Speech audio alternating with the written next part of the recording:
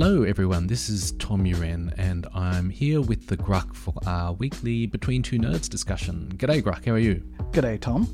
This week's episode is brought to you by Proofpoint, and I have an interview with Proofpoint's Selena Larson all about the state of the e-crime ecosystem out on this channel this week, so be sure to catch that. I'd also like to thank the Hewlett Foundation's Cyber Initiative for their support. So Grugq, this week you sent me a tweet thread between Chris Rolfe and JD Work, so people who comment about cyber things. Two smart guys, yep. And it seemed like a good thread that examines the success or lack of success in offensive action against particularly ransomware gangs. Mm-hmm. So we've done podcasts talking about offensive cyber actions, which is, in my definition, that's things which disrupt, deny, degrade.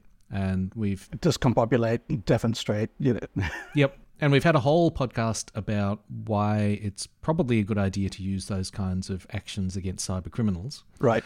But as with many things, it's not a black and white answer. So why don't you take it away and... Yeah, look, so just to sort of get everyone up to speed, why don't I summarize the discussion that we're going at? So this starts out with Virus Underground saying, while everyone's looking at the MGM attack, there's been a whole list of other incidents that have happened. And so Chris takes that as an opportunity to discuss his views on offensive cyber against ransomware operators. In particular, he points out, and I'm not sure who he's talking about here, but he says that there are people who have said that offensive cyber will solve ransomware. And his point is that, one, it's not that easy. It's not going to, it won't. And two, this is an economics problem. It's enabled by technology, and you cannot deter or detect your way out of it. And, I think he's right, but it's incomplete, to leave it at that. Well, I mean, really, the only thing I disagree with is I've not heard of anyone who thinks that taking offensive cyber actions would put an end to ransomware. Right. So, the rest, I think is right. I think it's not so much an end to the problem so much as doing something about it and trying to mitigate it to some degree. And I think... So just to push back ever so slightly, are you suggesting this is something must be done, this is something, therefore... Okay, I'll lay out my arguments for it. Mm-hmm. So sort of stepping back, part of the problem is that many of the actors are in countries where law enforcement actions don't work. Mm-hmm. So normally, in a criminal situation, you use your police forces. That's what they do. That's what they're good for. In this case, it doesn't work. So do we have any other forces that could possibly have any impact on those groups? And yes, we do. They're offensive cyber operation agencies that can operate overseas. Now, offensive cyber isn't that good. You're not going to stop people dead in their tracks. It doesn't kill them. It just makes life annoying for them. So I don't think it's going to stop it, but I think you've got a tool that can work against it. Now, my second reason for thinking it's worth doing is that on the internet in general, it's very, very common that you've got a small number of people who are responsible for a lot of the harm. Mm-hmm. There seems to be this power law distribution that in the internet is very, very common. So, 5% of... commenters are leaving 95% of comments. Yeah. And so I think if you can find the key ransomware groups that are causing most of the problem, it just makes sense to me that you target them and try and reduce it. Will that make ransomware go away? No. But you hopefully will slow them down, make it more difficult. And so I think it's kind of like crime in general, right? Mm-hmm. A lot of crime is partly to do with economics, but that doesn't mean we don't also have police. There's sort of multifaceted problems where you have many layers of solutions. Right. And I think speaking to that is that all of the consolidation in the ransomware space makes it more vulnerable to offensive cyber, because the more centralized it is and the fewer threat actors that you need to target, the more you can impact with offensive cyber. Like instead of having 500 groups, there's less than 20, right? And that's actually a tractable number. And if, again, there's a distribution of like, there's a few really big ones and then a bunch of small ones. If you can hit those really big ones and slow them down, you're impacting the majority of operations. You have a disproportionate impact. And I think from a government point of view, you can sell that. You can say, if we take some of our resources and focus it on the biggest problem and make a difference, not solve it, but make a difference, that's worth doing. If you had a totally flat, it was just individuals doing ransomware, you would never say, let's take 5% of Cyber Command and focus it on, I don't know, let's flip Dimitri, a coin. in particular, right? This one guy in Siberia, make his life miserable. Yeah. So I think there's a justification from what it's good for, and also a justification based on, actually making a difference as well. Right. And I think do you buy that? I do, and I would go further. I say that there's actually a benefit in having your cyber teams cyber operating on doing real world, getting real world practice. Yeah, practice, but also this sort of operation that they're going to be doing, or that they are doing, or that they should be doing, is different from military cyber, right? And so I think that it's good for them to have some experience in things other than turning off the grid or making the air defense system stop working, right? Right, the theoretical attacks that mostly never happen. Right. So this would be sort of a more nuanced thing of like, how can we disrupt this group of civilian actors doing this activity? What are the levers that we have to change their behavior or to impact them? And I think it's good to have that as in theory, it should be a thought exercise that they can then find some options and then actually go and do it, get feedback and say, oh, that doesn't work. Right? Yep. We were wrong. We should actually be doing this. Because I think if you're going to practice, you may as well practice on criminals that are not helping anyone but themselves. Yeah, and I think fundamentally the techniques you are using are the same. You may not use the exact same capabilities. You're not going to give away your gold-plated tools against criminals, but the way you do operations is basically the same. Right. So one thing I do agree with, you started off with the VX Underground tweet that lists a whole lot of events. Certainly, I would agree that it doesn't seem like whatever governments have done has made much difference. It's hard to know, of course. Are they even being disrupted? And what does an undisrupted ecosystem look like? Yeah. But anyway, what's the indication of a disrupted cyber attack? Well, you don't see it. Exactly. There you go. Look at all the ones we didn't see. We're winning. Anyway, what's the next point? Okay, so that was Chris's thing coming out, and this sort of prompted JD to point out why he believes it hasn't worked in a way that the JD work. I think he's at Columbia. Is that right? Yeah, I think so. I mean, he's got an extensive history with like intelligence and cyber threat intelligence, and now he's doing the academia to try and bring cyber and intelligence to academia stuff. So JD Work's points are sort of, if there were these cyber experts saying that we would stop ransomware once and forever with offensive cyber, here is why they are wrong. So first of all, the way that this was envisioned was as a persistent engagement operation, which means that we would be constantly operating against these threats. It wouldn't be like one action here or there, moving at the speed of, and I'm quoting here, single actions under straitjacket of judicial proceedings at the pace of lawyers' paperwork. Like, that's one way of putting it. Like, basically doing one-offs at the speed with which you can get like judicial oversight and lawyer sign off. Like, that's not the persistent engagement that was envisioned.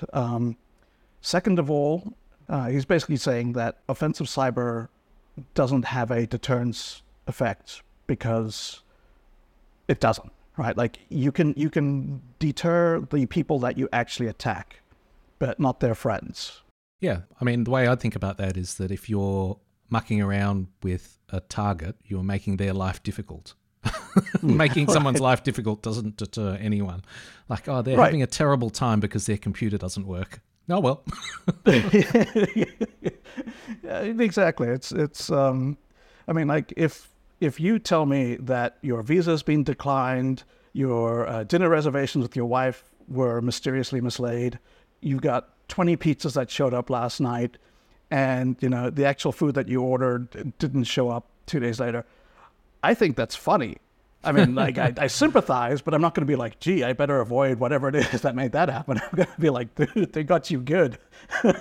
Yeah.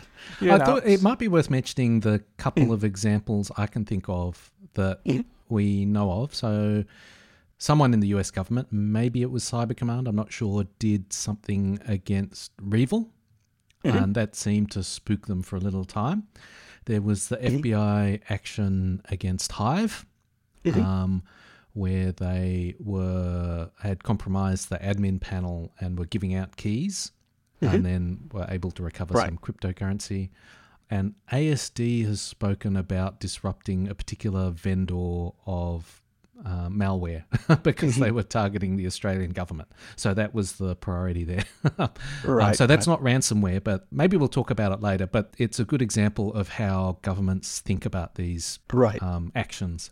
So there have been things that have been done. Well, I kind of agree. They don't seem an ongoing campaign. They seem like point actions. Yeah, and I think that might be a real point. Maybe there isn't 5% of Cyber Command dedicated exclusively to conducting these sort of operations. Maybe it's more of a thing that comes up when the priority queue selects it. Maybe it's not treated as a tier 1 threat that needs to be addressed constantly, which, to be fair, it's probably not if you're the US. It's a threat, but you probably want to be more worried about nation-state peers to begin with, and then criminal actors sort of afterwards. That seems reasonable to me. Yeah, I think it's difficult. I could argue either way, right? And if I was to argue for it, I think 5% of Cyber Command, I think I may have said that at the beginning of the podcast, but I think that's an extreme number. I think having a dedicated team seems reasonable. Right. What percentage of Cyber Command is that? Probably not that much. But anyway.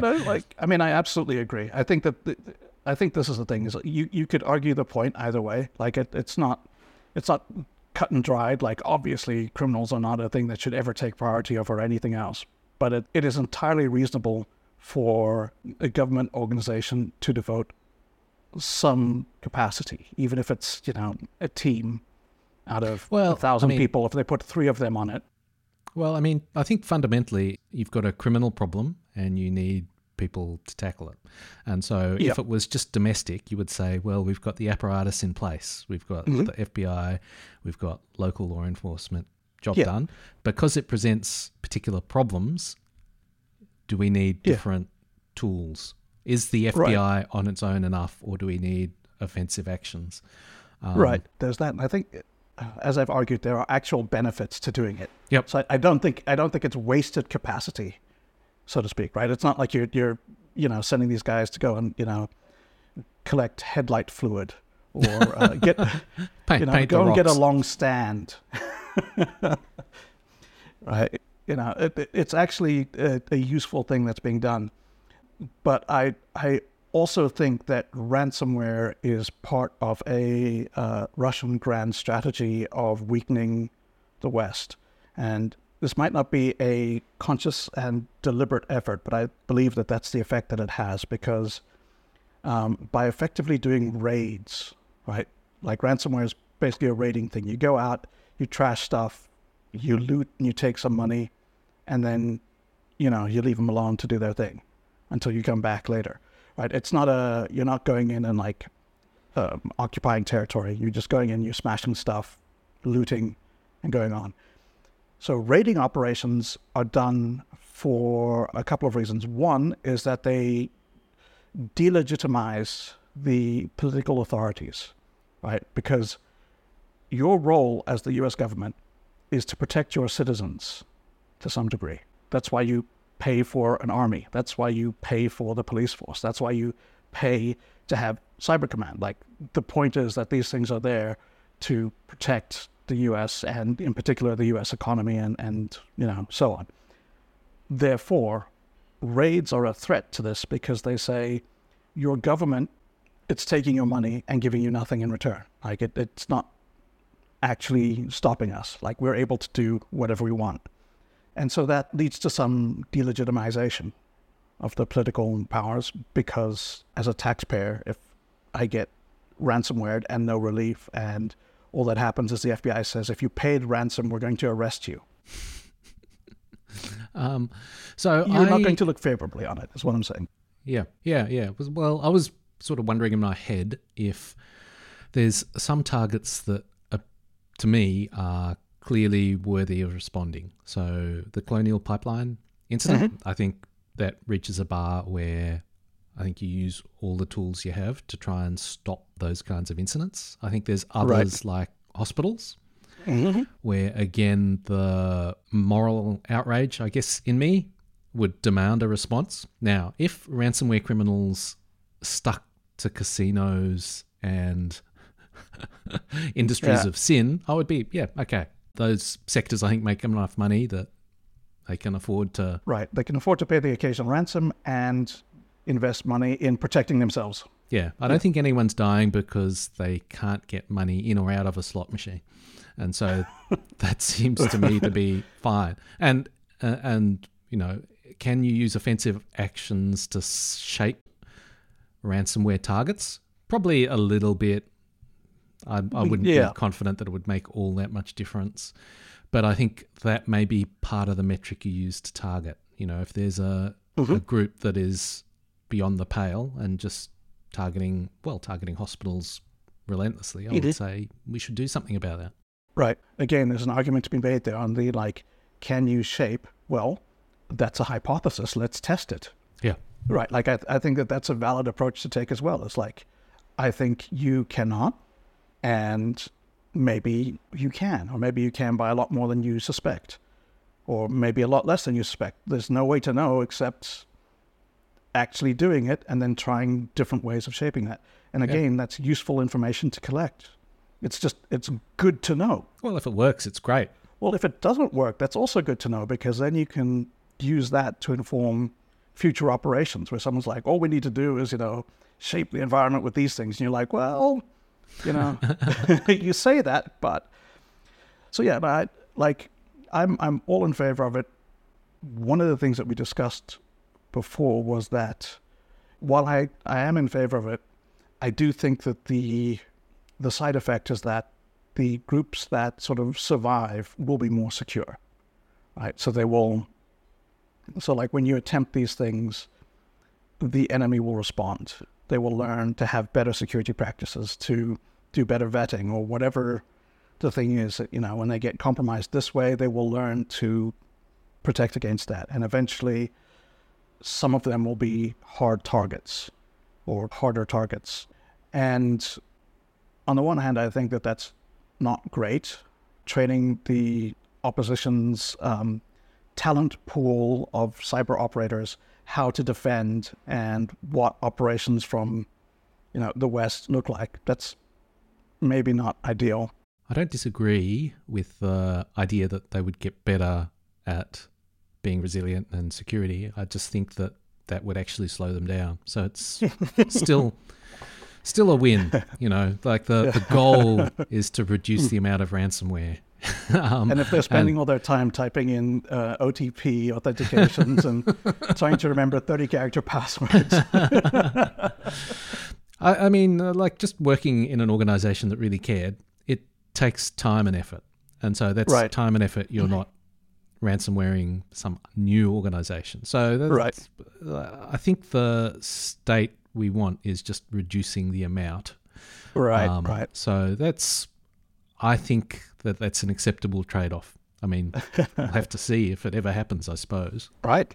So one of the points that JD makes is that the only cyber deterrence that is expected to work against these sort of actors is resilience.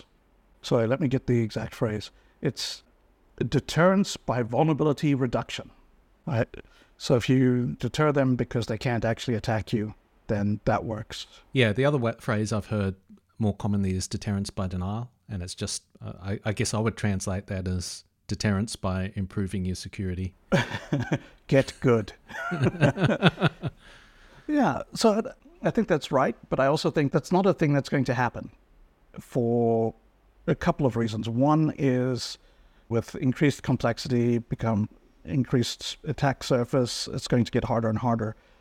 But the ultimate problem here is that you have businesses that are doing things with lots of money, and there are criminals who are using either offensive cyber tools to get them to transfer money. But even if ransomware goes away, we would still have BEC, and it'll probably be a bigger threat because there'd be more people operating on it.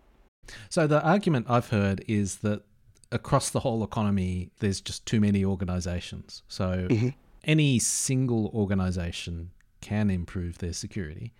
But when the whole economy is vulnerable, it's just not practical in any reasonable time frame. And so I guess the optimistic solution is that we are slowly improving security everywhere.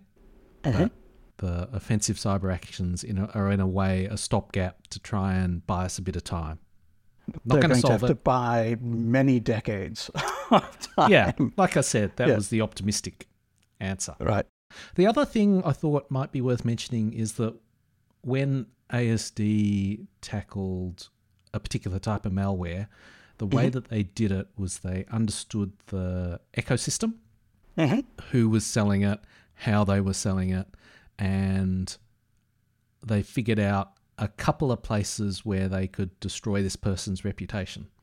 So it wasn't a highly visible, press release worthy, ta-da event. Right. It was poisoning their reputation on forums, getting some access to their, I guess it was the malware build, and introducing errors that would be visible to other people. And then, so reducing the quality of the software that was being delivered so that people were, the quality issues that people complain about, plus... Yeah.